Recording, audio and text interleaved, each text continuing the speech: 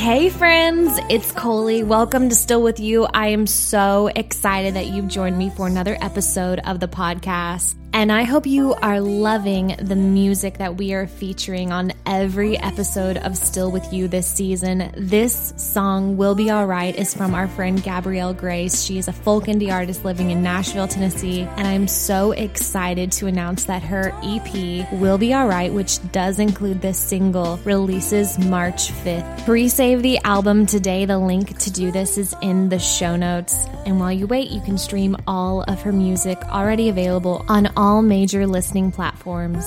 To connect with Gabrielle, you can visit her website, GabrielleGraceMusic.net, or you can find her on social media. Her handle is Gabrielle Grace Music. Well, as I mentioned, I am so excited that you are here, and I hope you loved my conversation with another fellow podcast host, Laura Lambert, last week as we talked about relationship over religion. Such a good episode. Make sure you backtrack and add that to your queue. Today, I am speaking with a friend who I have known of for the longest time. We share a lot of mutual friends, but I finally had the opportunity to sit down and speak with her. CPC certified relationship coach Isami Dane carries a passion for empowering millennials and Gen Z through relationship pain to find their voice after estrangement. Why estrangement empowerment? Have you ever thought you would hear those two words in the same sentence? I never have, and neither did Isami.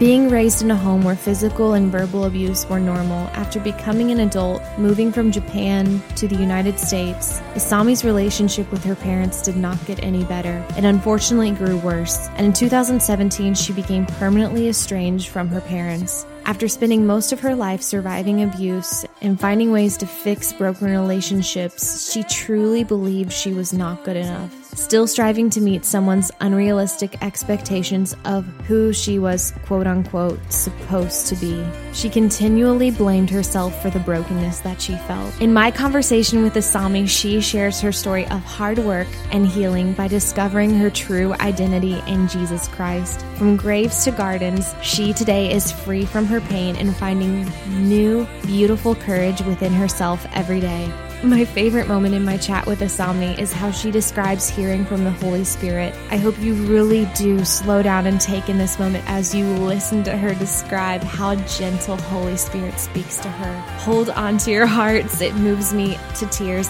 every time I listen. I also want to be very transparent and share that this conversation contains subjects that might be sensitive to you or young listeners. Some of the topics we discuss could be triggering to those of you who have experienced abuse or suicidal thoughts or actions or any form of PTSD.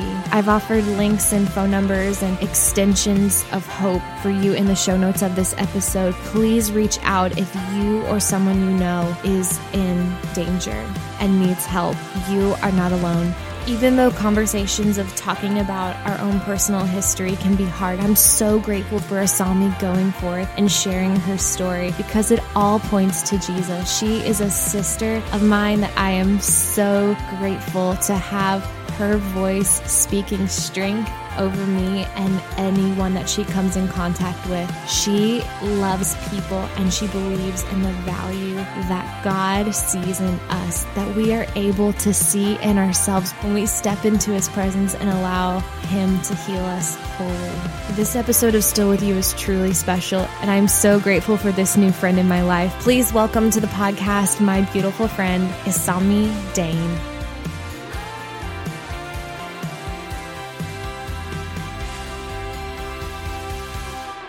I am shocked by how many mutual friends we have. So it's just really good to finally meet you. It is. Like, I actually can see someone in the flesh versus seeing them online. Like, I've seen you on Instagram. Yes, absolutely. Yeah, but then now to meet you in person is great. So, yeah, and I'm really grateful for you making time for this too. Well, thank you for having me. Appreciate that. As I shared prior, I've read every single word probably available on your website. I'm really just thankful for your honesty and just you sharing the things that are hard to talk about. I'm really grateful for that. I know that you're originally from Japan. Yeah. So I was born in Japan, born in a city called Sagamihara. That's where I was originally born. And then I moved to a suburb of Tokyo when I was 9 or 10, something like that. And I kind of lived there for several years, and then I ended up moving back to Sagamihara when I was 16. And then I moved to the U.S. when I was 17. Ended up going to college from there. I had visited the States every few years or so because my mom's actually from North Carolina. So I would visit like her family, and then of course my parents, which I'm sure this may come up in a latter conversation. I'm putting this in quotations for anybody listening, ministry leaders. So I did a lot of traveling for like the mission work and stuff like that. Furlough is basically where people come back and talk to their sponsoring churches. So that's when I would come to the States and visit. I turned 18 in 2007. Literally that September, I started college actually up the road here at Pensacola Christian. So she says, I'm saying because I have kind of drawn a roadmap in my mind of where you've been. You lived in Texas and Delaware, didn't you? Everywhere. Yeah, so when I say I'm like, I just kind of wonder why Pensacola is the place that you and your husband are. Well, I'm laughing at myself, actually, because a lot of times when people ask me what college I went to, they kind of give me this look like, are you sure you went there? Like, yeah, I did. Yeah, we had to wear dresses all the time and weren't allowed to wear pants. That's something else there. But yeah, I went there. I was there for 4 years, didn't graduate, ended up having to leave due to finances. And I stayed in town because my boyfriend at the time was still going to the college. He's now married to me. Seth, right? Yeah. So I was in town. I was working actually at one of these hibachi restaurants not too far away from here. I didn't have enough money to go back the next semester, so I stuck around for a little bit. Things were not going so well. I couldn't get a full-time job. And I ended up getting into, and this is how all the crazy moving started within the U.S., I got into this argument with Seth, okay? Really? Yeah. And y'all are dating at this time? We're dating and we're engaged, okay? Oh, okay, so engaged. We're serious. I'm like really beat down on myself about life and upset, and my parents had quit talking to me because they were upset that I didn't get to graduate. Another long story. So here I am, very down on my luck, and I'm looking at my earnings, and I'm like, there is no way I'm going to make rent next month and be able to do work on this car, which I was borrowing from a friend, but I need to do like oil changes and stuff. He was, trying to encourage me and be very sweet. And he said, honey, it's okay. We're engaged. We'll get married soon. And, once I graduate, I'll be able to find a job to support us. So you won't have to ever worry about finances or a job ever again, which sounds really sweet. But me being the very strong-willed person that I am, got very upset. And I said, what do you mean? Yeah. That you're going to support me and I don't need to work ever again. And he's like, I guess you can be a stay-at-home wife. And I'm like, do you think I want that? So I got mad. I got so mad. I took off my engagement ring and threw it at him. Oh, wow. Yeah, and I broke up with him. No, you don't understand. That is not what I'm asking of you. I just want you to listen. Yeah. He was like, oh, okay. So we got in a huge fight. We broke up for a total of 3 days.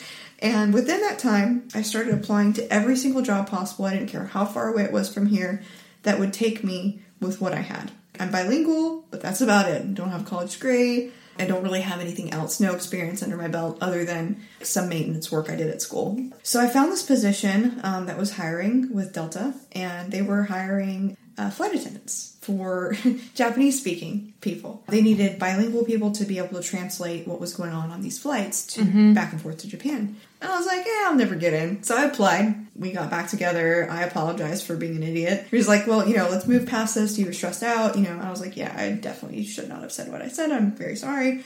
A week later, I get a call back from Delta. And I thought it was a joke. Why, though? Because you're so friendly. You are so qualified. Why do you think that shocked you? I don't, truthfully, at that point in life, I felt like I was worth nothing. Oh, yeah. It was something that was ingrained in me since I was young. I truly thought the best I could do was striving month to month and like never, ever, ever having a life where things seemed a little stable. I was always expecting life to be chaotic. When they called me, they were like, yeah, we want to interview you.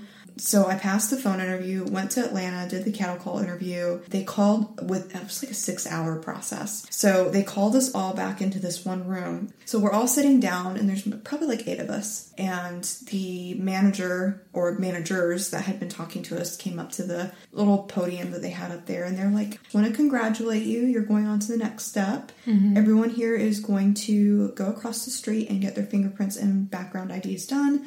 I went through all that, passed everything, and a month later, I paid my last month's rent with my roommate, had about maybe $16 to my name. Got on the plane that they paid the ticket for, and got to the dorms in Atlanta, and that was my home. I was legitimately homeless. Like, I had nowhere to go back to. So if I didn't pass that, because it was an 8-week-long training, if I didn't pass that, I was on the street. So that really motivated me to go, and my flight instructors were amazing. Did you tell them about what you were walking through? I kind of had to. I was trying to keep it a secret as much as I could, because I was like, I don't want them to see me differently or pity me, you know. And so we were having to fill out our information, and I think it was the day we had to take our malaria shots, because they make you... Oh, right. Take those Of course. Yeah. We were taking those, and then they all handed us out paperwork, and it said on there, what is your home address? And I looked at my colleague, who was also my roommate, because we were in the dorms, and I was like, what do I put here? And she's like, your apartment? I'm like, I don't have an apartment. So one of the instructors came over, and I was like, I don't have anything. Literally, this is my home. If I don't make it, I don't make it. And she's like, okay, let me see what I can do. So she ended up having to get special approval for me, but she let me write down my dorm number.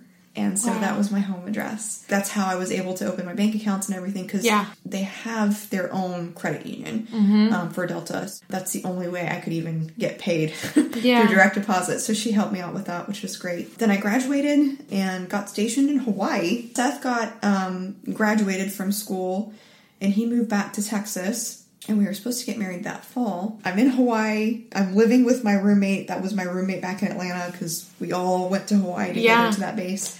And so my home became my roommate's living room floor. Seth and I talked about this. We were like, you know, we're serious. We want to move forward. Our personal views, we didn't want to have a lease or a home together until we were married. So that was something that we chose. And so in order to do that, we had to get married. So we got married in our pastor's office on July 2nd, 2012. Yeah, and I was still based in Honolulu, and I commuted from Aransas Pass, Texas, all the way to Honolulu to go to work every single time. Wow. Yep. I usually would stay up there for like 1 to 2 weeks and just keep flying patterns back and forth, and then come home for a week and then repeat the same thing over and over again. How long did you do that for? I did that to Hawaii for almost 6 months. Actually, it was 6 months. And then after that, I was able to transfer out to Minnesota. A lot quicker of a commute, because all I had to do was jump seat into Dallas, and it was basically a 3-hour flight into Minnesota. So I would hang out in the crew lounge and then take my flights to Japan from That's there. still so hard, though, when you're newly married. It was tough. So I did that for almost 2.5 years. And then in 2014... So actually, I met Jesus in 2013, so I was not a Christian at this point. Okay. And so, you know, raised very religious, and so was he, but we both did not have a relationship with God until after we got married. A lot of that started to change my perspective on what was important to me. We were living in Texas while I was still working in Minnesota, right? So he joined the Air Force, went to, you know, San Antonio, where everybody goes for the Air Force, did his boot camp, and then did his tech school there. Yeah. And so once he graduated from that, we both moved to Delaware. So I was commuting from Delaware to Minnesota. Oh my gosh. I did that for a little while, and then I got really involved in my church, and I became a youth leader. The amount of responsibility that I had in my church, I realized that, you know, there were some things that I needed in order to further my walk with Christ. And one of the things that was in that way was my job. Yeah. And it was so hard for me, because it was the first thing that I'd ever accomplished on my own, where I could look at and be proud of and be like, this is something I did. You know, I'm proud of myself. I can take care of myself now. I'm financially independent. It was really hard, but I quit my job and I started working as a sales associate for Verizon. So I did that for a while, and that was really hard. I got really depressed for a little over a year after quitting, and just really missed, you know, traveling and being able to have that freedom of going wherever you wanted to go. It was necessary even for our marriage. I'm very glad I did that. So we were in Delaware for about 3 years, and then he deployed, and I moved to Atlanta. And I lived in Atlanta for 7 or 8 months. Every time you mention Delta in Atlanta, like, I just think, like, welcome to the city of Atlanta. Oh my gosh. I've flown into that airport so many times. And it always cracks me up. It is pretty funny, yeah, because I don't think they've changed. It's iconic. They've never changed that audio. I'm sure it's the same for like... It's the same lady. I don't know who she is, but I feel like that she deserves at least like a quarter or something for like compensating for how many times I'm like... A plaque. Yeah, like, for sure. Where is she? But yeah, he went, got deployed, and then we moved back to Delaware. Okay. So we were there for a little under a year, and then that's when we moved to Pensacola. So he was active duty all the time until we moved. So he became a reservist and was stationed at Duke Field? Yes. Because we're in the Air Force Reserves right now. We just came out of the Navy, and so we're in the Air Force Reserves. So I'm learning all of the Air Force things. Yeah. Yeah, very different, huh? Mm-hmm. Yeah, it is different, for sure. It seemed like he really enjoyed being there while he was there. He is in the middle of out processing right now, just because there's a lot he wants to do outside of the military with his career. Yeah. So he served for 6 years. 4 of it was active duty. What I hear and what I've read, I feel so weird saying that, but it's true. But what I love about you guys is it sounds like you all really have given each other room to grow. Yeah. Like even hearing how you say, I really feel like I want to go try this new thing with the airlines. I really think that's so beautiful and really cool to hear about. Because I think sometimes we can concrete ourselves spiritually in developing a relationship with Jesus and just growing as a human being, which is all those things meshed together. I feel like you guys have done that really well. I didn't really have any relationship with God when we first got married. Neither did he. We both went to the Christian school, we were both ministry leaders. We were checking all the boxes, basically. Yeah. And everything looked great, but I did not realize that having a good resume in a church culture doesn't equal a relationship with Jesus. Totally. And I think I've been confused my whole life into thinking that my relationship with God was either based on me apologizing enough to him or doing something good enough to even be remotely put on God's radar.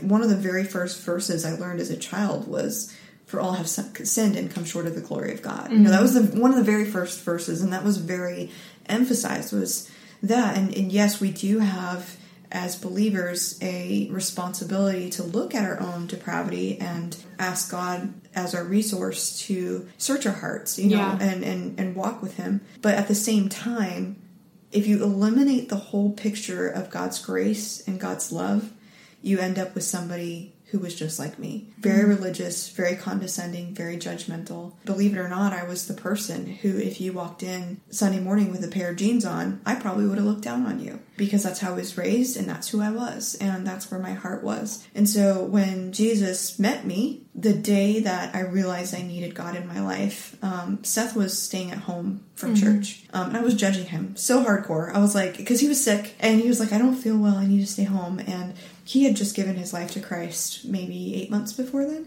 And so I was watching. I love that story about the phone call too. Like that he called and he's like, "Hey, I gave my life to Christ." Like, I love that. I did not believe him at first. I was like, what is he trying to pull here? Yeah. I came home from church and I'm like hardcore judging him, of course. I wanted to talk to him because I just, something was just off. Like I knew I'd struggled with this idea about what it meant to have a relationship with God my whole life, and I never felt secure in that. And so that's when, we started reading the passage in Acts about the apostle talking to the Ethiopian man. And I realized that was me. In so many ways, this man, he had access to scripture. It says he was coming back from a place of worship, so he was part of a church or a gathering of some kind back in the day. And he had checked all the right boxes. This guy wasn't a heathen doing pagan witchcraft. He was not somebody sacrificing his children. This was a quote-unquote upstanding man who was a faithful churchgoer and had a copy of scripture, which was very hard to get at that time. And that was me. I had been in church my whole life. I gave to the church. I did all of these things. And then I realized that the same way this man had to recognize his need for Jesus, I had to do the same. And so when the Holy Spirit started convicting me, my first excuses were all of the things that were on that churchy resume. I dress this way, I act this way, I do this, I talk to these people, I'm friends with these people.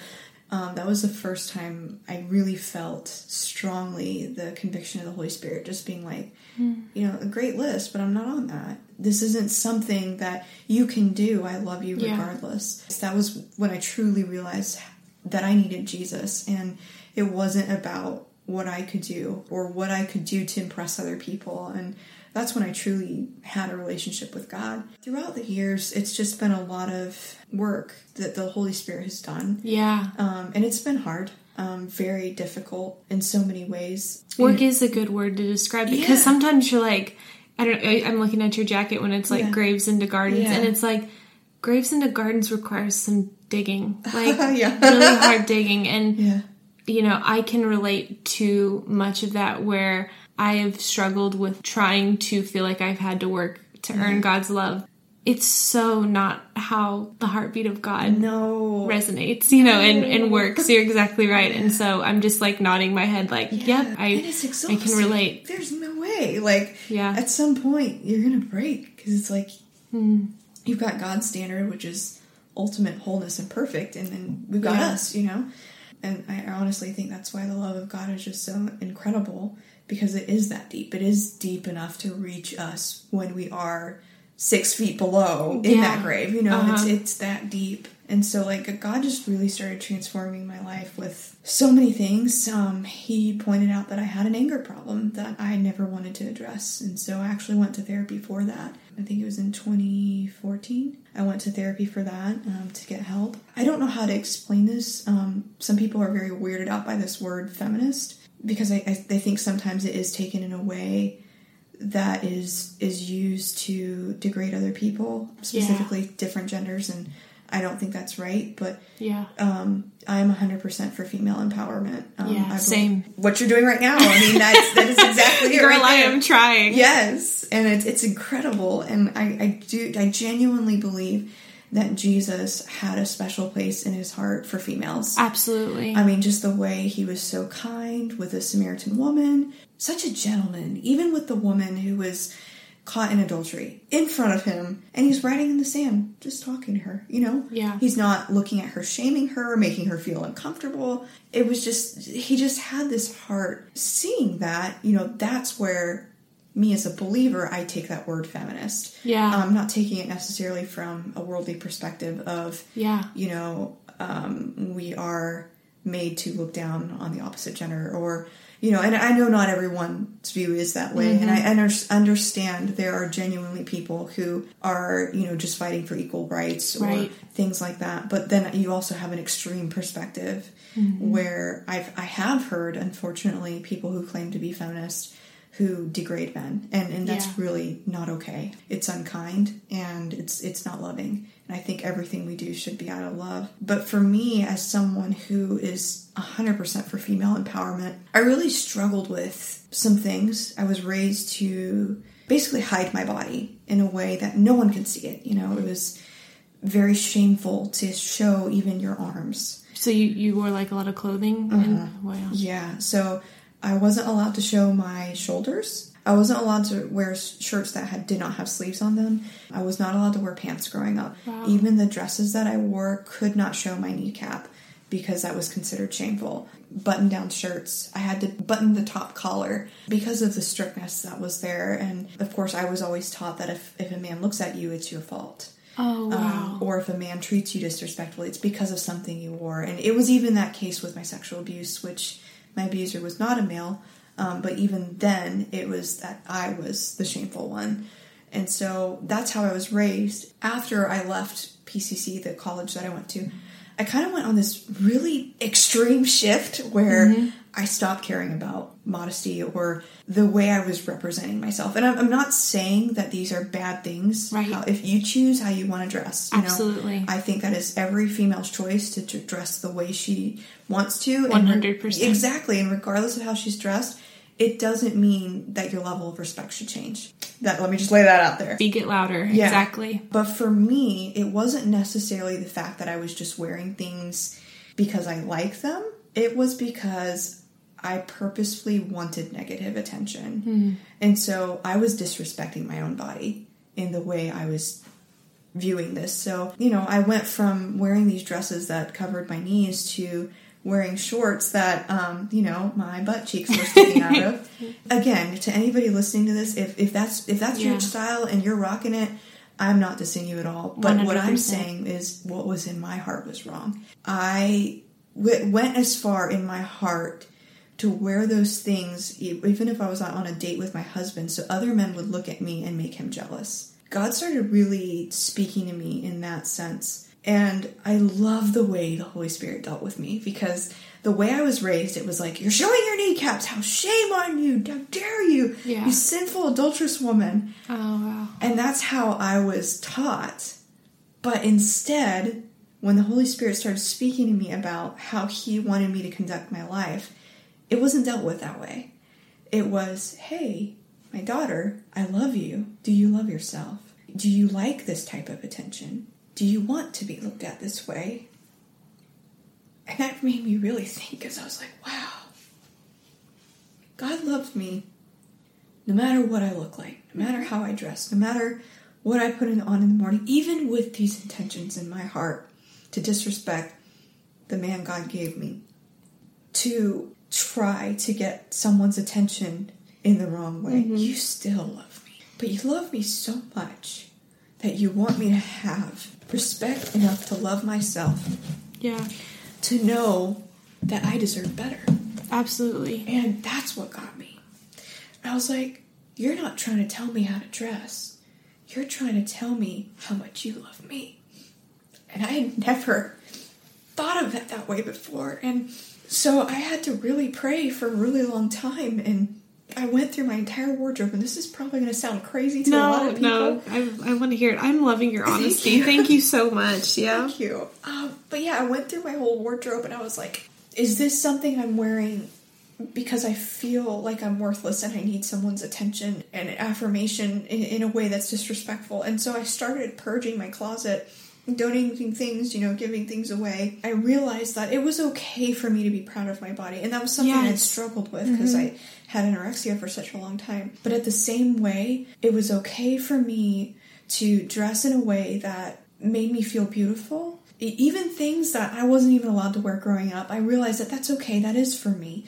But my intention, even in the way I dress, changed. So I'm not saying that I stopped wearing shorts. That's not what I'm saying at all. Yeah. I'm not saying that I stopped wearing clothes that were pretty or things that I enjoyed. But every time I went into my wardrobe, I've started to put things on that made me feel valuable. It was like you're not changing your clothes. It was like God was reshaping your identity to how he sees you. Yeah, that's exactly what happened. I realized that, when walking with Jesus, sometimes he nudges us in a very gentle way. It's never this condemning, if you don't do this, like ultimatums. It's not like this, if you don't do this. That's a good phrase. It's never an ultimatum. It never is. And, how I was raised, I was always taught that one day God might love you, but one day, that lightning might strike you dead. Mm-hmm. If you make him upset. Walking with Jesus, I'm realizing that that's not the case. And even diving deep into things like my anger. When God started speaking to me about that, I resisted for a very long time. And it was actually my husband who encouraged me to seek help.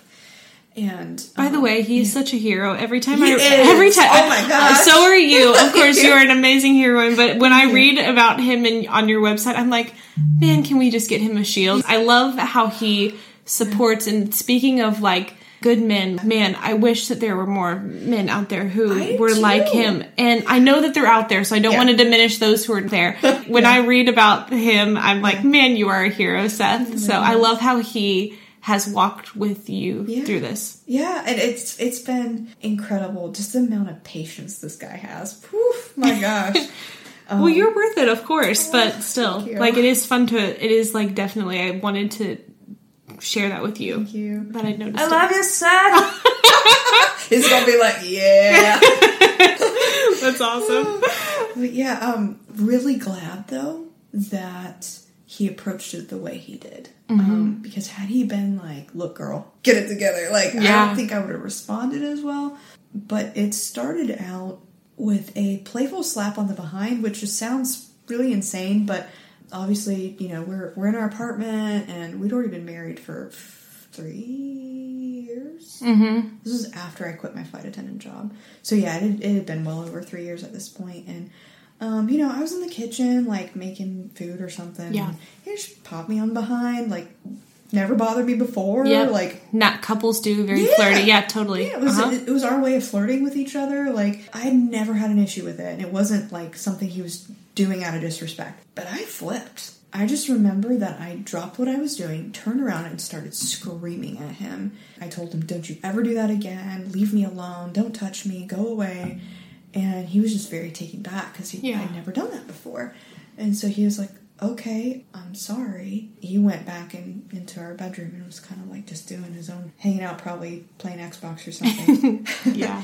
But later that evening, he was like, hey, are you okay? Like, do you want to talk about what happened? And I was like, no, I really don't. It started from there, and then it started escalating to even kissing. Like, I couldn't kiss him. And then hugging. Like, nothing. Couldn't even hold my hand. He was like, man, are you okay? Like, I normally I'm a very cuddly person most of the time. He's like, this isn't like you. What's going on? I was like, I don't know, but I just want to be left alone. I think that's what it is. I'm distressed. He was like, okay.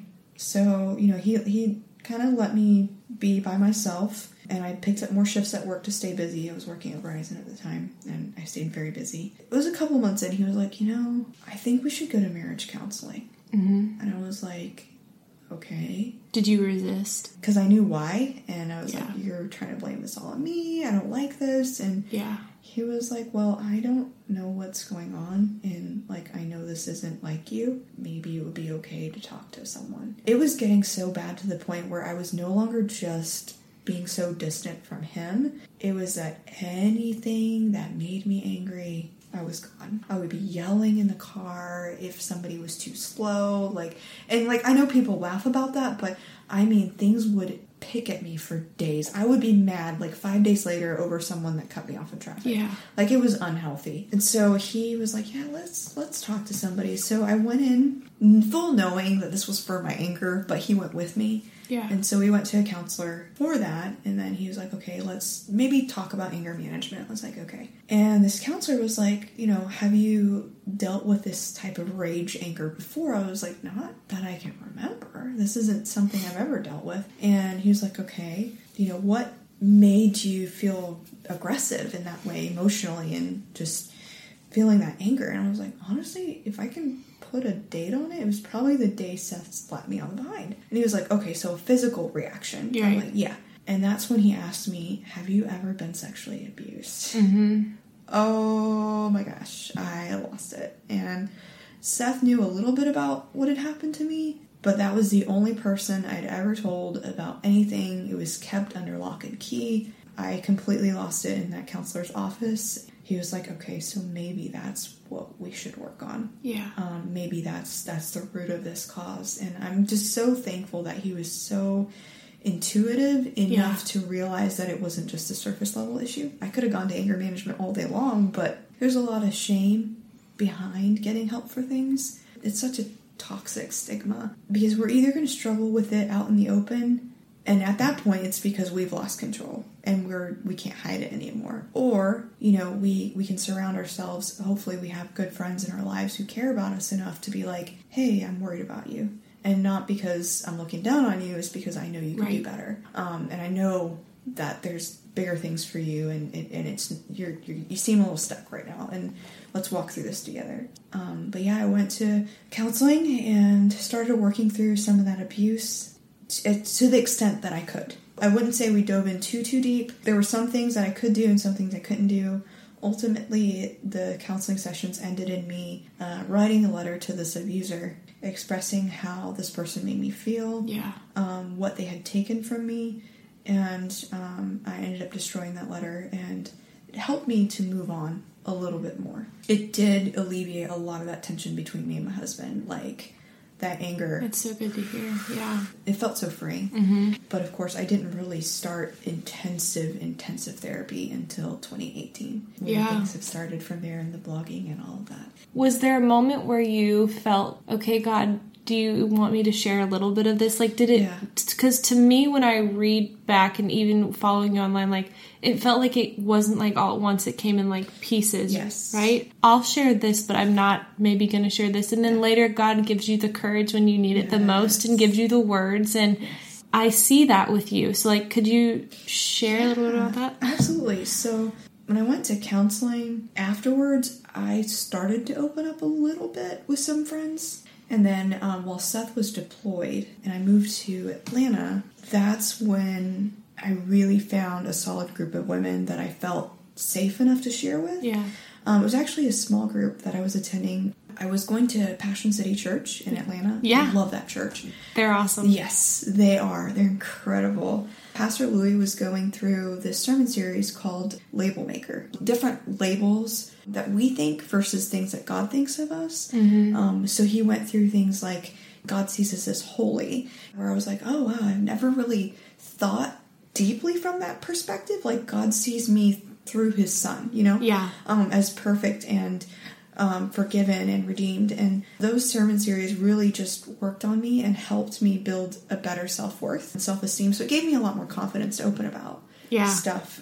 So I was at this small group with these ladies. We were sharing things that God had brought us through, basically things that we would have never been able to get through on our own. Some people shared testimonies. A lot of them were testimonies how God had brought them through cancer and just very sombering stories. A lot of these were how many of these women had experienced chemo and lost their hair and felt so unworthy and like grew from that, and it's just beautiful stories. And so it came down to me. I opened up about the sexual abuse, and it was the first time I'd ever done that in front of a group of people, and I did it sobbing, blubbering my eyes out. These people just surrounded me with love, and one of them handed me a tissue, the other one had her arm around me while I was talking. I felt so safe, and that had never happened before. And I think from there, God just began to release some of those pressures that I had put on myself of truly believing that you were unworthy and alone and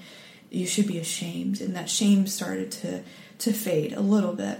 It really gave me a lot of freedom. And then when I moved back to Delaware, I started going to this church. It was called United Church. And man, I love how you get plugged in wherever you're at. I feel like you don't waste any time. I try not to, but I'm sure we will have this conversation on a later day. But there was a point I almost gave up on church just because of some things that had happened. So when I moved back to Delaware, I actually didn't go back to the original church we were at. Just some things that had happened there. So I found this church. It's crazy because Seth and I go to this church and we immediately felt like we were at home. And it was the first non-denominational church that Seth had ever been to. Mm-hmm. We were raised Baptist, always been to Baptist church. I still love the Baptist community. I have friends there. I don't think it was speaking to where we were at that point in life. And so when we found this church in Delaware, they were meeting out of a theater and didn't have their own building yet.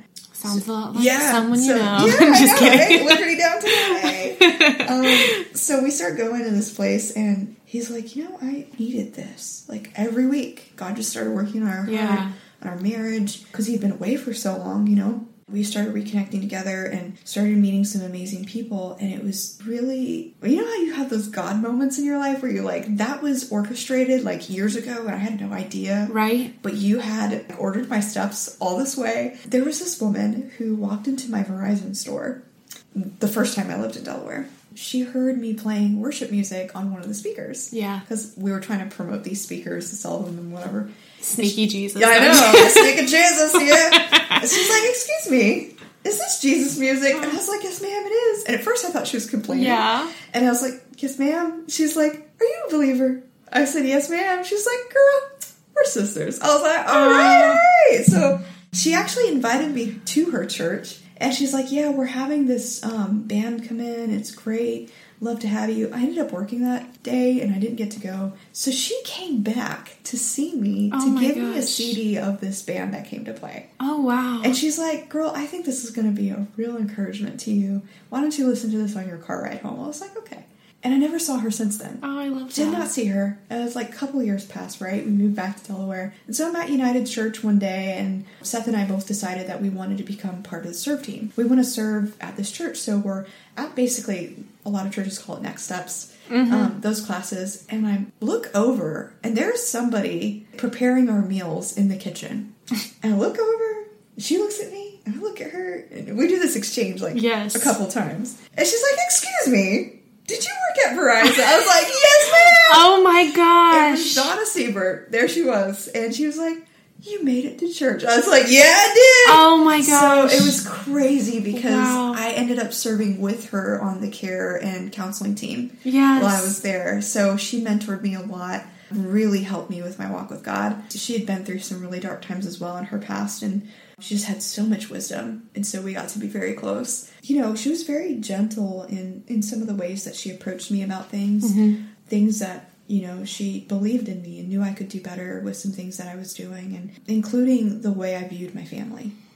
She taught me a lot about forgiveness. That really helped me a lot. Unfortunately, during my time there at United, my dad got really sick. We didn't have a very good relationship, never have. My parents, backtracking here, when I left college, they disowned me, and then they came back into my life about a year later. They were in my life for a few years, and then 2017, we somewhat had a relationship. It was pretty rocky, but we had a speaking relationship, and I would sometimes see them when I was a flight attendant on my layovers. But my dad got really sick, and I talked to my sister and my brother, and I was like, "Look, guys, I'm worried. Like, I don't know if he's gonna pass. Like, what's going on?" He had passed out while they were at a restaurant. They found out he was internally bleeding. Oh, wow. That made me really scared. I knew that there were some health conditions in our family. My sister couldn't go, and neither could my brother. He was actually in Bible school at the time, training to be a missionary. It's like, I can't really leave my studies at the moment. And so I was like, I'm the only one that can afford time off work and be able to pay for the plane ticket. So Seth was like, yeah, you should, you know, should anything happen, at least clear some things up with your dad. I flew back, I went to see him, and we had a lot of really good conversations. Really good conversations. And even though my father was abusive to me physically and emotionally, I wanted to make sure there was nothing that I did to hurt him that was still there. And so I said, you know, Dad, if I've ever hurt you in any way, I'm sorry. And he said, you know, it's okay. Sometimes he will make mistakes. And that was the first time I'd ever heard him say that. Wow. And he was in the hospital while we were talking. I spent some time there, and every day I would go and just sit by his bed and talk to him. Sometimes we'd go for walks down the hall. He was in there for a little over a week, maybe more. I stayed at my parents' house, and there were some things that I discovered that were still happening at home that were contributing to my dad's illness. A lot of it had to do with some addictions. Growing up, my mother had a hoarding addiction. I know people laugh about that, but you know, any type of addiction or disorder, whether it's an eating disorder or a misuse of alcohol or drugs, it's usually to fill something that's broken or try to numb something, some sort of pain. I had never viewed it that way before. I was always just angry with her because sometimes it would take out of our grocery budget. It would take away from us having proper food in the house at times. We weren't wealthy, obviously, but you know, there was a budget for groceries. But I often saw that money going to other things. I feel like addiction just steals in many ways. It does, and it destroys families, and it makes the person who is addicted feel so worthless about themselves. Yeah. Because they feel stuck. And it's really... It's such a fight because that person has to be willing enough to say, I have a problem, and get help. And it's hard for the people around them because, you know, at some point there's like, you can only encourage them so far. And so that's basically what was happening still. So I came back to the States and talked to my sister and my brother. I told them what was going on, and my sister had actually FaceTimed me while I was there and saw the things that were happening, and we're like, well, let's figure out a way that maybe she can get help, because she actually agreed to seek help while I was there. And I was like, okay, good, we're making progress, and she recognized it was a problem and it wasn't good for her, and I was like, okay, good. And so I came back and we took time to pray for like 2 weeks about all this, and we approached our parents via Skype because they're in Japan. We're all in the U.S., you know, and we brought it up. I don't know if it just didn't come across how it was supposed to. I heard my sister, you said I was very calm when I speak. Yeah. My sister is 100 times more. Oh. She's just so gentle and loving and just very sweet. In that tone of voice, was the way we asked them to get help. So it wasn't this attack. My dad lost it, got very angry. My mom said she did not remember telling me that she would get help. It turned into, I don't want to see you anymore. My sister asking, what do you mean by that? Do you care about your grandson? And my dad saying, nope, don't care if I ever see him again. And it turned into a screaming match. My parents yelling at us kids. You know, I started to get very upset and even noticed in me, like, I was starting to get angry. And I was like, we don't need to go there. I know where this leads for me. Once my dad said he didn't want to speak to me again and my mom nodded her head, I just said, okay, if this is where it's going, I don't think I can stay in this conversation anymore. I love you both. Wow. I'm sorry. And I hung up. I was still at United at the time, and it was so crazy because the following Sunday, our pastor was preaching about idols and how anything we treasure before God is an idol. And he started talking about relationships, and I genuinely think from his perspective he was talking about boyfriends and girlfriends. But it's funny how God can be like, no, for you it means this. Yeah. And so like Holy Spirit started speaking to me. He's like, you have treasured that relationship with your dad over me. You have done everything to make that work, sometimes ways that were not conventional and probably you shouldn't have done. But at this point, you don't have a relationship with them. But you have one with me. So what's it going to be? You're going to put that first? You're going to sit here and sulk all day and be depressed and quit serving me and be angry with me? Or are you going to realize that I still love you and I still love them? No matter what's happened, I am God.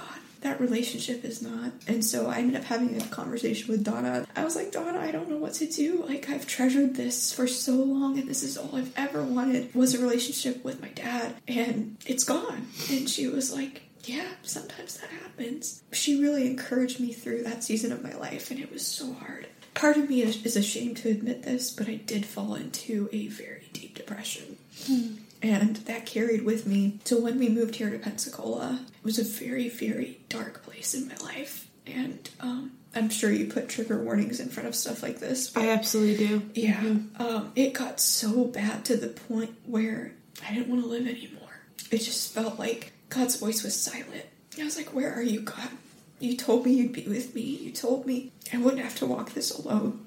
All I feel is abandonment and loneliness, and I'm in a new place and I don't understand what's going on, and I'm trying to make new friends, but I just don't want to be around people, and I shut myself off. And I moved here in 2017, and so I started writing my blog. I mostly wrote it for myself. I started on like a random WordPress account.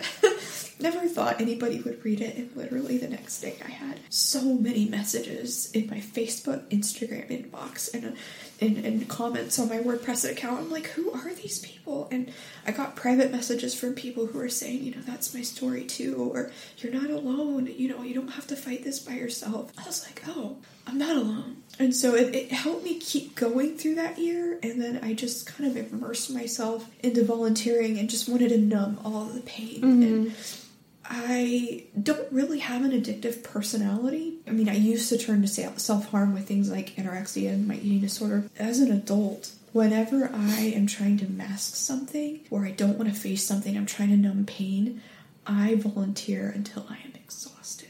Basically give myself no time to think. There was a hurricane that came through Texas, and like I genuinely had the heart behind it to do the right thing. And of course Seth was leading it too, so we were leading this campaign called Toys for Texas, where we went back to Seth's hometown and helped families out there with like gift cards and stuff because they truly lost everything. You know, we worked on that all fall and summer, and then December we delivered the Christmas gifts. So I came back home around December 27th, 2017. I could not hide what I had been feeling that whole year. And I broke. I became extremely suicidal to the point where I had formulated plans and was going to follow through with them. I think it was 2 days before New Year's. I was in my bedroom. Seth was like, hey, are you okay? And I'm like, no. And I told him how I was feeling. And he was like, I'm not going to go to sleep tonight until I know you're not feeling that way. Because God forbid I wake up and you're not here anymore. And I'm trying to convince him, you know, I'm okay. And he's like, no, I know you better than that. Let's go get help.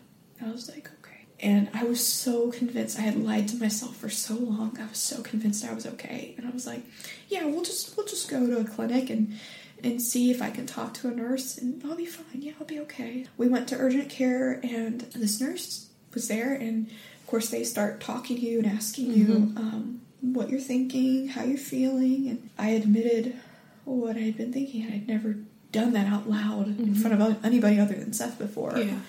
I just completely lost it. Yeah. I started crying. So they, of course, took me into the psychiatric facility and was scared out of my mind, and they ended up Baker acting me. But truthfully, it was the best thing that I've ever done, or that I ever had to do, because it was a wake-up call. It was like, hey, you are so distant from reality right now. This is dangerous. So I ended up having to tell my boss at work when I left and came back home, and he was like, okay, maybe therapy might be a good idea for you. My work actually has a really good therapy program. That's awesome. Where you can get like a few free sessions, and then, you find out if you like that counselor or not. You can stay with them. So I started going through therapy. I worked with this person who really helped me out a lot. I would say you're still with them today, or two? Yeah, I still have her.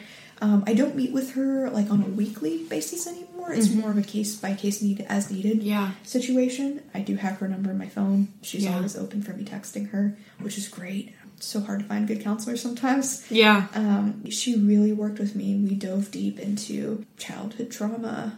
We dealt into abuse at home, sexual abuse, spiritual abuse. We dove very deep into that. I was so opposed to taking medication because that was something I was taught from a very young age that, that's only what addicts do. Yeah. Which is not true. Absolutely. I ended up seeing a professional psychiatrist who looked at my report from our therapy sessions, did some tests and things, and realized that I had PTSD. She was like, with people who have PTSD, a lot of times, they can function, but as you get older and you don't treat those things, they can take over your life completely. In some ways, it was getting to the point where I was afraid to talk to people in public, and I'm very much a people person. And it was consuming my life. It took a few tries to get the right prescription, but that, and then working with my therapist, and then opening up to friends, even within the church, who were just there to give me really good spiritual guidance. And then I also attended Celebrate Recovery for a little bit, which was really good. So just having all those support systems in place really helped me a lot. It's also opened my eyes to know that while I do love Jesus and I am walking with God and I want God's approval for everything in my life, like I'm understanding that my physical ailments, like my physical struggles, do not make me any less loved. Right. And that was something I had to learn, and it was very hard for me. But it also taught me to be a lot less judgmental.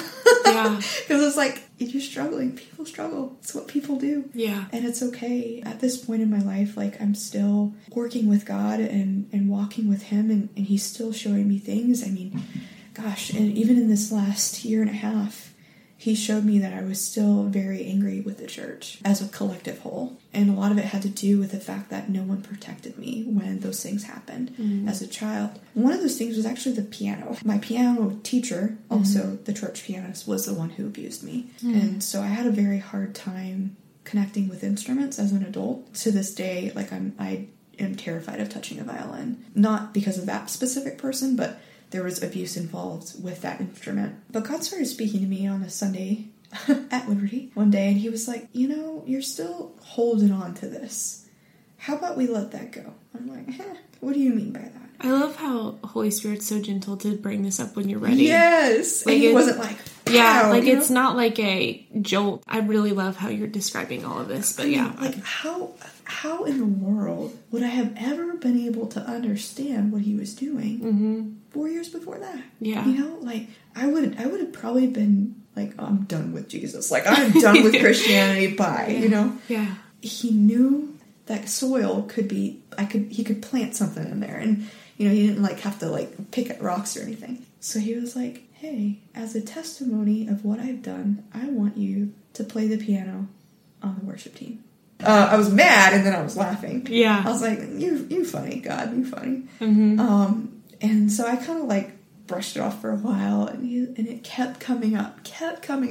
Every time I was at church, every time I'm praying, God's really? like, hey, you know that thing I'm asking you to do? He's like, I know you're ready. Let's go. And I was like, okay. So I went to a few worship practices, had some panic attacks, came home, didn't go back to worship practice for like 6 months. It was in 2019. Clint started working with me, and I told him my story. He was like, okay, do you feel comfortable just jumping on the piano? I was like, maybe not. And so he really worked with me in becoming a backup vocalist first. So that's what I've been doing. And then I just texted him actually a couple weeks ago saying that in March I want to start training to do piano for the worship team. So, I saw the video that you shared, which I'm going to share with all of our friends, but that was so moving. Thank you. It's right in front of me, so I'm seeing it, but with your jacket, how it says, like, Graves into Garden, it's like that is just something that's coming up that has been a gift. I have the ability to share and to worship God through such a beautiful thing, and I'm so glad that you're getting to see that come alive in you again. Thank you.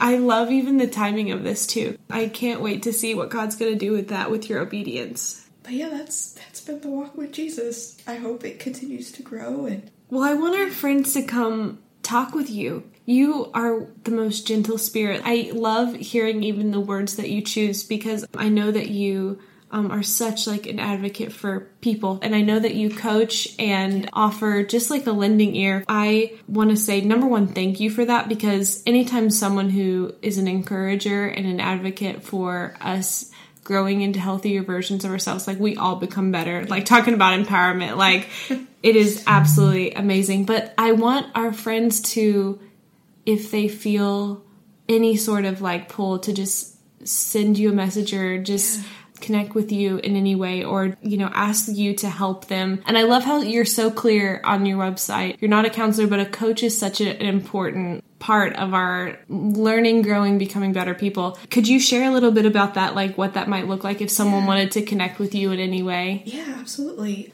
Again, full disclosure, I'm not a licensed therapist. I do have my psychology degree. And I do have a background in church counseling. I have worked through that, but because I'm not licensed properly through the state, I cannot do therapy and will not. As far as the coaching is concerned, coaching is going to be more, and I do more of relationship coaching, but it's more for people who either have left a toxic relationship or are looking to strengthen a relationship with someone, whether it's relationship within family, or another thing I offer is career coaching. So helping build that confidence. Because a lot of times when we experience toxic relationships, whether it's a spouse or a friend that has spoken a lot of negativity into our lives, we take that with us, whether it's our career. We look down on ourselves and it's like, oh, I'm not worthy of this promotion. Maybe you've had a bad relationship with someone before and you're in a new one and it is healthy, but you're having a hard time working past those roadblocks where, you're with someone that loves you and, you're trying to love them back, but it's so hard because you keep wondering when this person is going to flip the switch or become the person you were with last. And where I would come in is where I would work with you and steer you in that course, so that way you gain confidence within yourself to know that should anything turn bad, you can handle those situations. So you feel safe in your own skin. But then also have that confidence to have clear communications, whether it's with your boss or your spouse, so you can develop into knowing what healthy relationships look like. And so that's what I do, is relationship coaching. But again, if it's like therapy and you need help for, say, things like an eating disorder, substance abuse, depression, or self-harm, any of those things, please, please, please seek out professional help. Yeah. Because they are going to be equipped with the tools that you need, and they're going to know how to steer you in the right direction, even if it's maybe they want you to try a different type of therapy. They're going to be able to have that knowledge. So that's where you go if you're looking at that. But in the coaching world, that's in a nutshell what I do. It's SamiDane.com, right? Yep. Okay, so that will be in the show notes for all of our friends to find. And speaking of your name, could you talk a little bit about your name? Because I love this story. And I'm going to put the post that you have that explains more too. But could you, talk about that, too? Yeah. I feel like that's, a whole nother... I feel like that's almost like the book. Literally, I love the story of this. Thank you. I am originally from Japan, and I grew up there. And all growing up, I had an American name. My name was Joy. while that sounds like a nice name, and it is, so if you're named Joy, then good for you. I'm not saying the name is bad, but growing up, there were specific names that were given to me and my siblings for a very, I don't want to say malicious, but not a positive reason. So all of us were given American names, both first and middle, and there was no room for a Japanese name. It's a very fine line I'm walking with, so I want to be very careful with my words, but I think my mother specifically did not want to identify her children as Japanese children. Yeah. That was hard for me. It was also very hard because the person I was named after was a World War veteran from the U.S., which I honor and respect very much so. But this person wasn't family. It was actually my mom's friend's mother is who I was named after. And it was difficult because she was a veteran, explaining that to my Japanese grandfather. Right. I was going to say it's a conflict of history. It was almost disrespectful. Right. Because he knew. I, to this day, am very thankful that he never had to be involved in Pearl Harbor or any of that. Which terrible things did happen, and he didn't like to talk about it much, but his unit went to China, and that's where he was at. It's actually where he met my grandmother. She was a nurse there. It was just such a conflict. Never really called me by my name. I don't think he could bring himself to do that. Yeah. And it was just difficult, too, because I'm not sure how familiar you are with the Japanese language, but we use 3 different alphabets. So we use Chinese characters, we use hiragana, and then we use katakana. The traditional kanji is usually mixed in with hiragana to make Japanese words and sentences. Katakana is used to describe foreign words. For example, the word orange. So orange is not Japanese. It's not from Japan, but it's used. Right. We use it to describe the fruit orange. We just call it orange. Yeah. That was a little accent I love there. it. But you would spell that out in that katakana alphabet, which describes a foreign word. And that's how my name was spelled. My name, anytime I wrote it on an official document, said, "You don't belong here. You are a foreigner." Unfortunately, growing up in the 90s in Japan, there was a lot of racism. People didn't want to talk to they called it hafu, which means half. You are a half-breed. And I was called that a lot. So growing up like that, it made me feel unwanted and like I didn't belong. Even though the name was supposed to mean, I'm sure there were some pure intentions behind, let's name her Joy because of happiness. Yeah. That power was completely stripped away from me. And so when I turned 18, I wanted to change my name, but I had no clue what I would have done or called myself. And honestly, quite frankly, I didn't have any self-worth, so I probably would have picked something stupid. I didn't know what that would look like. And last year, I started really thinking and praying and taking into account all the things that God has taught me, what He says about me. I really wanted to have a name that, number one, paid respect to my heritage, and then also meant something to me. And so that's why I chose the word Isami. And so when you spell that out in Japanese, it's put together by 2 Chinese characters, which we use in the Japanese language. Isa can also be read as Yuki, which means courage or bravery. And then Mi means beautiful. So my name, and usually I think it's our verbs and our nouns are backwards, but that would mean, translated into English, beautifully brave or beautiful courage. Yeah. So I took that name and I was like, this is what God says about me. Yeah. This is what He intended for me all along. I am not unwanted. I am not someone that doesn't belong. I belong here and I have a seat at the table. This is my name. And so I changed it to Isami. And another reason why I chose that is my nephew's middle name is actually Yuki. Which is part of that kanji there, that character that I used in my name. So, and I love my nephew to death. He's my buddy. That's awesome. So I wanted to kind of keep it in the family too. I love that in taking the step to make that change, that is probably something that you could have just accepted or even just thought, I'll get to it. But it's like you knew your worth and that meant something to you, and it felt like the right next step to you. And I love that God provided the ideas, like talk about like the mind of Christ to give you and name you that name. Like, I love that you were intentional to do that, because that's something that I've been thinking about a lot this year. I think that some of us submit to the idea that we're not worth the process. That's not true. No. A name is not a little thing. But I think sometimes even the things that we think that don't matter can really reflect the heart of God. Yeah, definitely. Yeah. I mean, not to mention also, Joy is actually a brand of soap in Japan. So, man, that was tough growing up with. Really? Yeah. Oh my gosh. Wow. So it's like naming your kid Dial. Gosh. Yeah, it's like, hey, Dial. Irish Springs, like... Oh, soapy guy. Goodness. So, I did not know. Yeah, so anytime I made friends, like, I ended up starting to introduce myself that way. I was like, Joy, like the soap. Oh. So that way like we could get the joke out of the way. Like, I'll hit me before you hit me. Yeah. Mm-hmm. So it became a defense mechanism. So Yeah, please don't name your kids Dial. That is a bad idea. No, good night. No. You write it out in the Japanese alphabet on your social media, and I like that. I love it when people are so specific to just be true to who they are, authentic. Like, that is such a gift, and so I'm gonna have to have you back. I'm so glad to have you, like, in like my real life friend. You're the best. Okay, so the podcast is called Still With You, and so Asami, I am curious. You can answer this however you want. Where is God still with you? I think God has been still with me as a father. What I mean by that, and that might seem like a weird answer, somebody growing up who didn't have a lot of affection or, was put down by their father a lot and currently doesn't have a relationship. God has really seeped into my life in places that could not be filled by people. Yeah. I used to be scared to look at Jesus and God and call him Father because of that negative relationship.